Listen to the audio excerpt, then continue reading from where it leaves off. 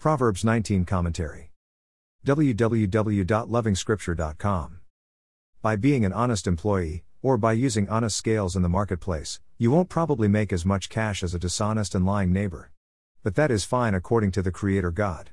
Chapter 19 is brutally honest. A man of integrity may remain poor, but that is fine. The world may use terms like smart, intelligent, or clever for a dishonest businessman. But the scripture has one word for it: fool. But integrity is not the only reason for poverty. Laziness and lack of friends can cause poverty as well. Equally, lack of integrity isn't the only reason for wealth. Connect and interconnect, and you have a good chance of gaining wealth. Learn and work hard. You increase your chances of wealth. Abhor poverty. To be in the position of the poor is terrible. You may even lose friends.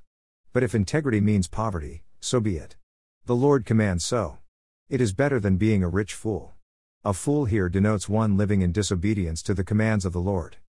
The chapter is highlighted by the following poster verse: many are the plans in a person's heart, but it is the Lord's purpose that prevails. How the Lord wins each and every battle remains a mystery. But He wins.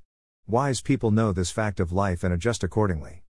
Obey the Lord and you will live a long life, content and safe from harm, another undeniable fact.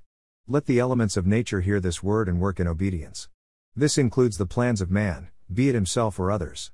The purposes of the Lord are firmly established against the wishes, plans, or even efforts of men and women. A conceited fool is sure to get a beating. In view of the fact that the Lord always wins, we want to see beyond the cause and effect principle. How and when are questions only the Lord God answers, but a beating you always get.